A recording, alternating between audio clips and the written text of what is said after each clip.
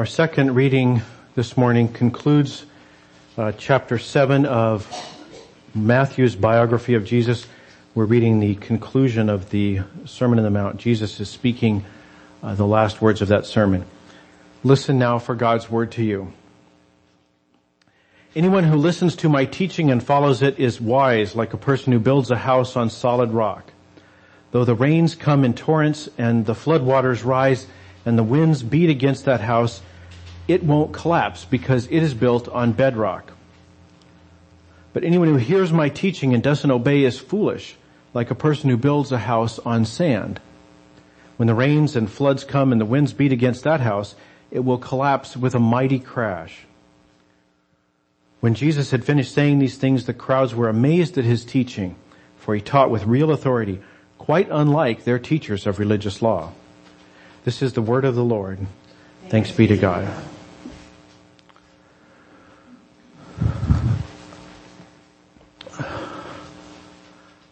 I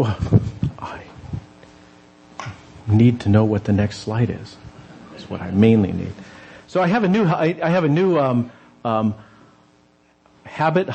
have a new project I'm working on this year. I'm tying my shoes differently. My mom taught me how to tie shoes probably when I was 3 or 4, and until the beginning of this year, I always tied them that way. But I saw a TED Talk that said I had been doing it wrong all along. So, and so, despite the incredible difficulty of making one tiny change, it takes about a quarter of a second to make one change. And basically, I think of kind of the way that I've always done it is kind of the normal, regular way. And there's one move I do differently, and it's instead of going up, I go down, right?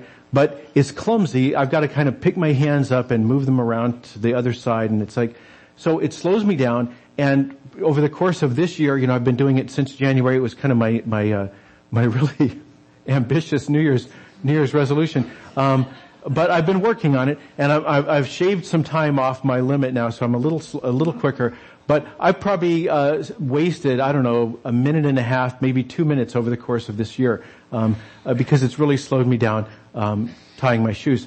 So that's kind of been my project this year. And I don't know if you've tried to change things in your life, particularly things that are kind of very habitual, but it can be difficult to do that. Last year I did one too. Last year I started using this. I started using sunscreen. I'm 56 years old. I grew up in the desert Southwest. I grew up in New Mexico, which is high altitude and very sunny. And I did all the things that your dermatologist asks you if you've done, like have you had sunburns that peels, and it's like, well, that's what I called, 7 or 8 times a summer. And that was just the way we rolled in New Mexico when I was a kid. And he said, well, you should use sunscreen. And I said, isn't the horse kind of out of the barn now, right? It's like, it's kind of too late for me. I'm just going to have to deal with whatever's comes as a result of that bad upbringing. And he said, no, actually, apply sunscreen today, and it will actually, improve the health of your skin as you go along, or it'll slow the decay of your skin's health. So I started doing that, and all during 2017 I did it, and so far all this year, ironically, the only time I didn't do it was, when I took my trip to New Mexico in April. So there's something about the place. But I forgot to bring it, and I kept meaning to go by a store and pick up some more, and I just never did. So for 5 days I didn't. But out of the last 400 something days, I've pretty much put on sunscreen every day, and I hate it. Again, it's a trivial thing, right? But it gets me all goopy, and it's like it sticks to my hands, and I got to go, right? So I just don't like putting the sunscreen. But I put it on my forearms and on my face and on the back of my hands, because that's what the dermatologist said. He'd be happy if I put it everywhere, but we negotiated down to those parts of my body. So I've been doing this, and again, it's not that it's hard, but it's change, and I don't like change. And my guess is neither do you. My guess is that there's all kinds of things in your life you either have done or have refused to do because they're change. And in the case of when you did it, it was because somebody persuaded you it was worth doing.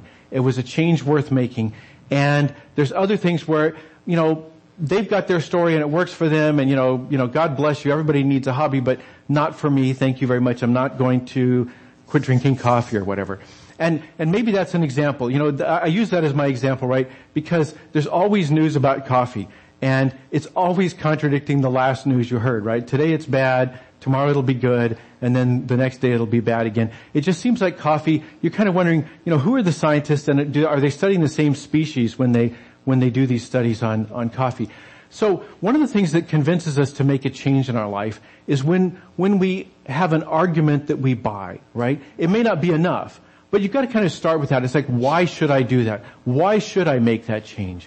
Okay, yes, it works for you, but is there actually a reason there, or are we just kind of saying, adopt each other's hobbies?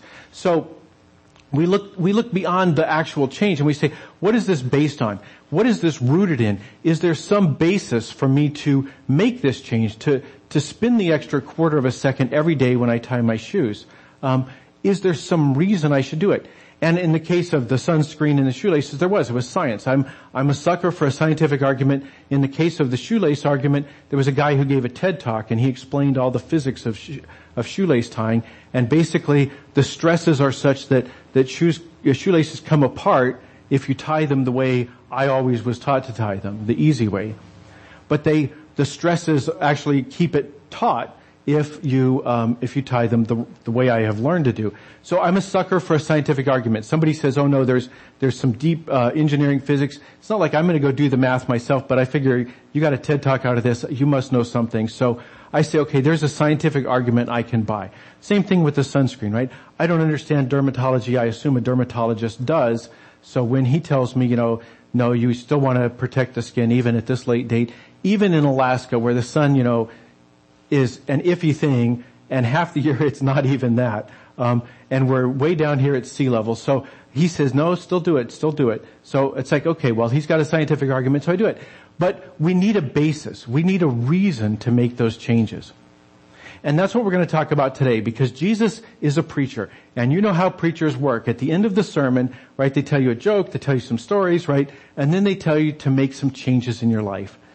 And Jesus is just like the rest of us preachers. Well, he's actually much better, as we'll see. But Jesus is right about that. Jesus understands how preaching works. He appeals at the end of this sermon for some changes. He says, you need to make some changes. But Jesus is different from regular preachers because he doesn't say, okay, tinker around up here on the edges. He doesn't say make a few little adjustments here and there. Jesus says, no, here's your problem. Change the foundation. If you change the basis, then other things flow out of that more or less automatically. So he says, let's go right down to rock bottom. Let's go right down to the basis. Let's go down to the foundation and fix that. And then we don't have to worry as much about the things up in the surface. So that's the way Jesus concludes his sermon. But he doesn't simply give instructions because, again, Jesus is a great preacher.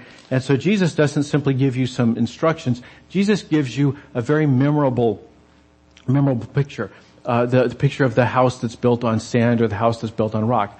And we just sang a song about it. We're going to sing another in a minute. I checked on, there's a website called Hymnary, hymnary.org, and it's run out of the Calvin Institute of Christian Worship or something. And they've got like all the songs there. So, all the traditional hymns are listed. A lot of more contemporary music is listed there. And so I just said, how many songs have been written based on this little illustration? And there were 6 pages of about 100 per page. So I said, well, that's a lot. And they may not have them all listed for any countries except like the U.S. and England or something like that. So it's a very familiar image. If you've ever been in Sunday school, you probably can do the hand motions. This is a familiar story, but it's the reason Jesus gives it is because he wants us to make a profound change in our lives. So let's listen to Jesus' words here at the end of the Sermon on the Mount. He says, anyone who listens to my teaching and follows it is wise, like a person who builds a house on solid rock. Though the rain comes in torrents and the floodwaters rise and the winds beat against that house, it won't collapse because it is built on bedrock.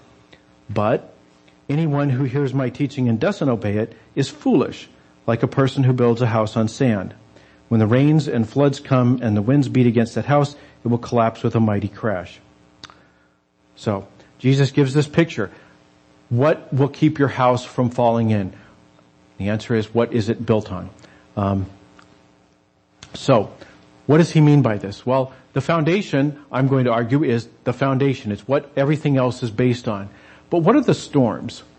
I was reading a commentary and it said the storm is Judgment Day.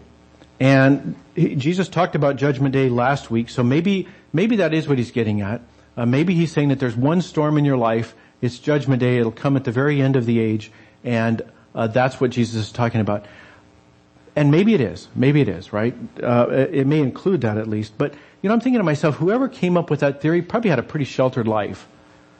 Because I think a lot of us have got storms that have nearly overwhelmed us in our lives. I know I have, and I know some of you have. I know some of your stories. I know some of the storms that you've had to weather. I know the difficulties you've had in your marriages. I know the difficulties some of you have had financially.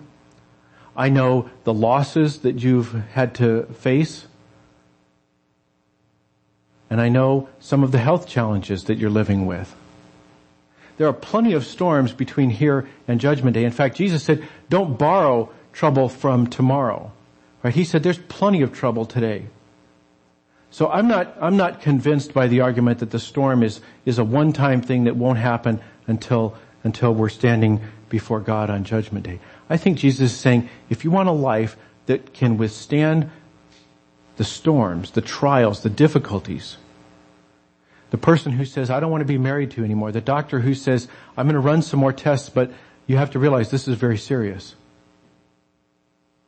I think Jesus is talking about those kind of storms. So Jesus says there is something that you can build your life on that will enable you to withstand those storms. And he tells us what it is. He says it's his words. He says it's his words. And for us, it's like, okay, yeah, that's what I would expect is Jesus. What else would he say it is? But we have very great difficulty realizing how shocking this would have been to his original audience. We heard a couple of passages from the Hebrew scriptures where the rock of Israel, the rock that Israel looks to as the source of stability is God. And Jesus just says, yep, my words. Jesus just equates his words with the rock of Israel. And it is hard for us to imagine how shocking that would have been to his original audience. So first of all, it's easier for us to hear what Jesus has to say simply because of familiarity. We've heard this before. We've heard that Jesus has done this. We probably have an elevated appreciation of Jesus, even if we're not Christians. We know that there's a lot of people who are, so we figure he must have been somebody important. So we don't see him as some backwoods hillbilly preacher who shows up in the big city and says, my words equal the rock of Israel. But that's the way it would have landed on his original audience. And there's another way it's easier for us too. It's easier for us because this was 2,000 years ago that Jesus said this. And there's been a lot of testimonies since then of people who have put his words into practice and said, you know what? He wasn't kidding. It does help. It enables me to get through my life. And I know not every Christian has done this, right? That's kind of the point of his message here. He's saying, if you haven't, you should. But down over the last 2,000 years, there's been enough people who have made a serious effort to put his words into practice that their testimony has come down to us, right? And you may know some in your own life, but if not, you can find some. You read a biography of a saint, you read about the kind of amazing things they did, the way that they trusted in Jesus, and they endured all kinds of difficulties that our minds boggle at. So we hear the testimony of people who have actually done this. And we hear other testimony too. I want to share a little bit of testimony from an unlikely source today. This is a woman named Dr. Melanie Brewster. She's a psychologist. She's a professor of psychology at Columbia University. And I saw this just an amazing video of her. She's giving a talk at Skepticon. Skepticon is a convention of atheists.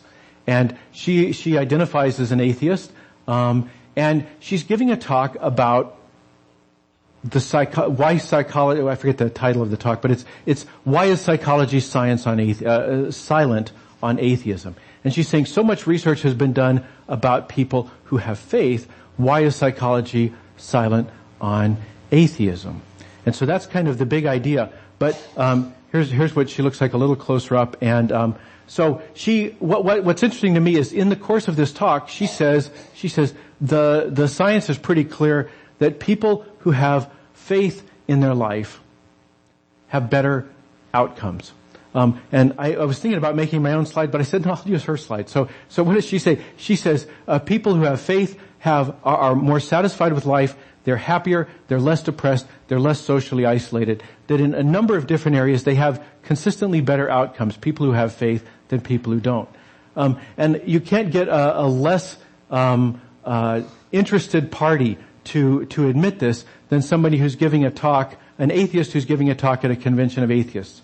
So Dr. Melanie Brewster, she gives this talk, and she explains this, and she said that there's some metric psychologists use when they're talking about satisfaction, that they compare one population to another to help people understand what it is. So she says, imagine a pair of identical twins, and they're alike in terms of education and background, race, ethnicity, everything that you might think would confuse the issue. So imagine this pair of identical twins and give one a salary of $10,000 a year and give the other a salary of $100,000 a year, and then measure their life satisfaction.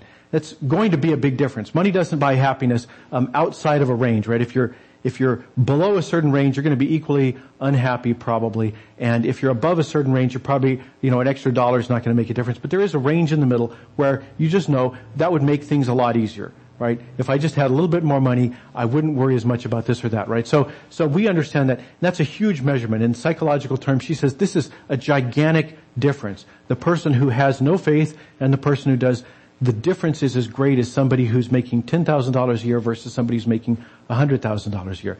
So that's her metric, not mine. So she says that consistently people of faith are regularly found to be happier.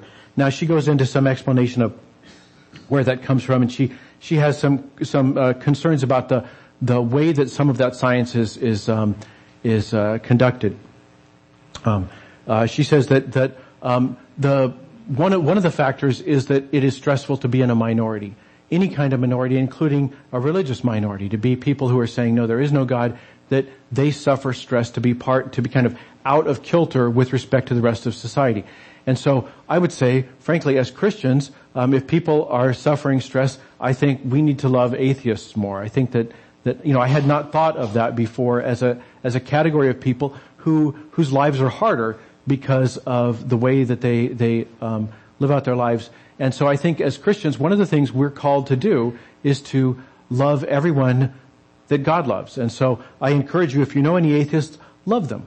Love them not with an agenda, just love them. If someday they ask you why, go ahead and tell them because God loves them and you want to chase after the things that are close to God's heart, by all means. But don't love them with an agenda. Just love them because their life is a little bit harder than other people's lives. So one of her reasons was the minority stress theory.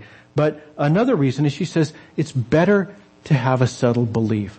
She said actually atheists are better off than agnostics. When you dig down deep into those research, that people who are sure of what they believe have better lives than people who aren't so sure. So she is unwittingly or wittingly telling us what Jesus says, that if you have a firm foundation, then your life will withstand the storms that come. So, that's what an atheist has to say. And there's 2,000 years of Christians who could add to it. And I want to just quote two of them, two people who have reflected on this issue, and we can hear their comments in a way that maybe an atheist or a skeptic wouldn't. So what they say is that the foundation ultimately improves the house. If you build on the right foundation, it's not just that it's stronger, but it actually affects the house. In the year 400 or so, the theologian Augustine of Hippo, St. Augustine, he said this. He said this in his book of Confessions. He said, "My soul is like a house, small for you to enter, but I pray you to enlarge it. It is in ruins, but I ask you to remake it. It contains much you will not be pleased to see, but who is to rid it of these things?" They said, cut that out, and I've tried. I'm not having much success. Maybe you could. Augustine said that Jesus is not simply a foundation. He is a foundation that improves the house. About 60 years ago, 70 years ago, C.S. Lewis, a British writer, he gave a series of radio talks, and he said this. He gave this analogy, kind of a similar one. He said, imagine yourself as a living house. God comes in to rebuild that house. At first, perhaps you can understand what he's doing. He's getting the drains right and stopping leaks in the roof and so on. You knew those jobs needed doing, and so you're not surprised. But presently, he starts knocking the house about in a way that hurts abominably and does not seem to make sense. What on earth is he up to?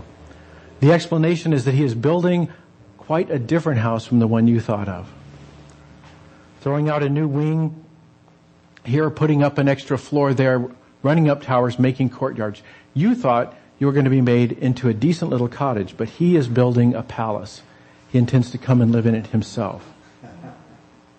This is the testimony of Christians for 2,000 years, that if we build our lives on the foundation that is Christ's words, we will have better lives.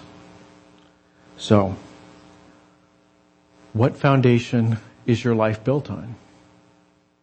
You know, Jesus is calling people to make a change. He's not saying, okay, you've just heard a sermon and you kind of got that little religious tingle and you kind of said, you know, way to go, pastor, and then walk out and it makes no difference in your life. And you come back next Sunday and you go through the whole routine over and over again. Jesus is saying, are you putting this into practice? So my question for you is, are you building on the foundation that is the Word of Jesus Christ? You know, what do I mean by that? Well, just in the Sermon on the Mount, think of some of the things that Jesus has said in the Sermon on the Mount. He's talked about the kinds of things that we should be doing. He says we should love our enemies. He says we should go the second mile. If somebody says go 1 mile, say, okay, I'll do 2. He says we should turn the other cheek. He says we should live by the golden rule. We should do unto others as we would have them do to us, whether or not they ever reciprocate. Jesus says we should live our lives that way. He says we should not judge others. He says we should not worry about money, not worry about any kind of calamity that might befall tomorrow. Are you living your life like that? Jesus says to practice all of our virtues in private, not on Facebook. Are you living your life like you believe what he said? Or do you simply give mental assent to the things that Jesus says, but you live your life pretty much like everybody else? So are you built on the foundation that is the rock? And let me close with this. Let me ask about the church. Jesus gave our church, he gave every church, the mission to proclaim the good news of the availability of the kingdom of God. That people can be part of the kingdom of God today. They don't have to wait till Judgment Day. That the kingdom of God is something that's available to us right now. And the reason for that is because it breaks Jesus' heart every time a house gets washed away. Every time a marriage fails, every time somebody enters bankruptcy, every time a family is alienated from one another, every time somebody goes deeper into a cycle of substance abuse, it breaks his heart. So he calls us as the church to give testimony to the availability of the kingdom of God. So I want to close with some words once again from another unlikely source, Dr. Melanie Brewster. I'm going to have to turn around. I can't read that small print. So she says, people who attend church at least weekly volunteer to help the poor and elderly, youth, neighborhood civic groups, health organizations, and art cultural groups, and donate more to secular causes more than those who attend church rarely or never. She says, people who have faith, people who are part of a church like this, do things atheists have trouble doing, that we just take it for granted, that if I show up in church on Sunday, they will help me do things that better my community. They will give me opportunities to serve, like our ministry with the mobile food pantry down on 88th Street, or to provide school supplies to needy children in a couple of weeks. That this is something we take for granted because it's just what the church does. And she was saying, atheists don't have that. Atheists don't have structures that enable them to do the things that they would like to do to make the world a better place. We have that as a church. That is what we're about. And then she said this. She said, atheists don't have community. Atheists need community. One of the reasons that people of faith are happier is because they have community. If you're an atheist, is somebody going to take you dinner when you're sad? Are they going to bring flowers to a sick family member? Are they going to pick up your kid from school? Are they going to spread news about an art show? Are they going to engage in social justice activities together? Are they going to help you collect money for a special cause? Are they going to process how angry you are about politics? Are they going to let you be yourself? See, the world is desperate for the kind of community the church takes for granted. Jesus said that if we build our lives on the rock that is His words, we will have stronger, better lives. We will withstand the storms of life. And that's not something you have to trust Jesus for. You can listen to His critics. You can listen to people who don't think He had anything important to say, and they say the same thing. So let's be the kind of church where we, as individuals and as a community, try hard to put into practice the things that Jesus teaches us so that we can have a better life and so the world can be better off for it. Let's pray. Father in heaven, we give you thanks for the word of Jesus Christ. We thank you for this whole Sermon on the Mount and all the challenging things, the changes that He calls us to make that seem a lot more daunting than putting on sunscreen or tying our shoes differently, Lord, to pray for our enemies, to love atheists, to live by the golden rule, to go the other mile, to turn the other cheek, to not judge, to not worry, to practice all of our virtues in private. Lord, help us to do these things.